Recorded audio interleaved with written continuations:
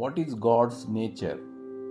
As per chapter 4, verse 6, अजोऽपि सन्नव्ययात्मा भूतानामीश्वरोऽपि सन् प्रकृतिं स्वामधिष्ठाय सम्भवाम्यात्ममायया.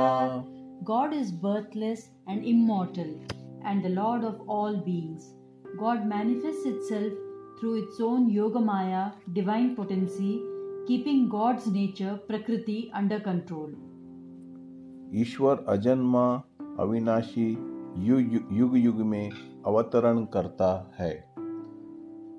And as per chapter 10 verse 20, अहमात्मा Gudakesh सर्वभूताशयस्थितः अहमादिश्च मध्यं च भूतानामन्त एव च. God is universal self seated in the hearts of all beings. So God alone is the beginning, the middle, and also the end of all beings.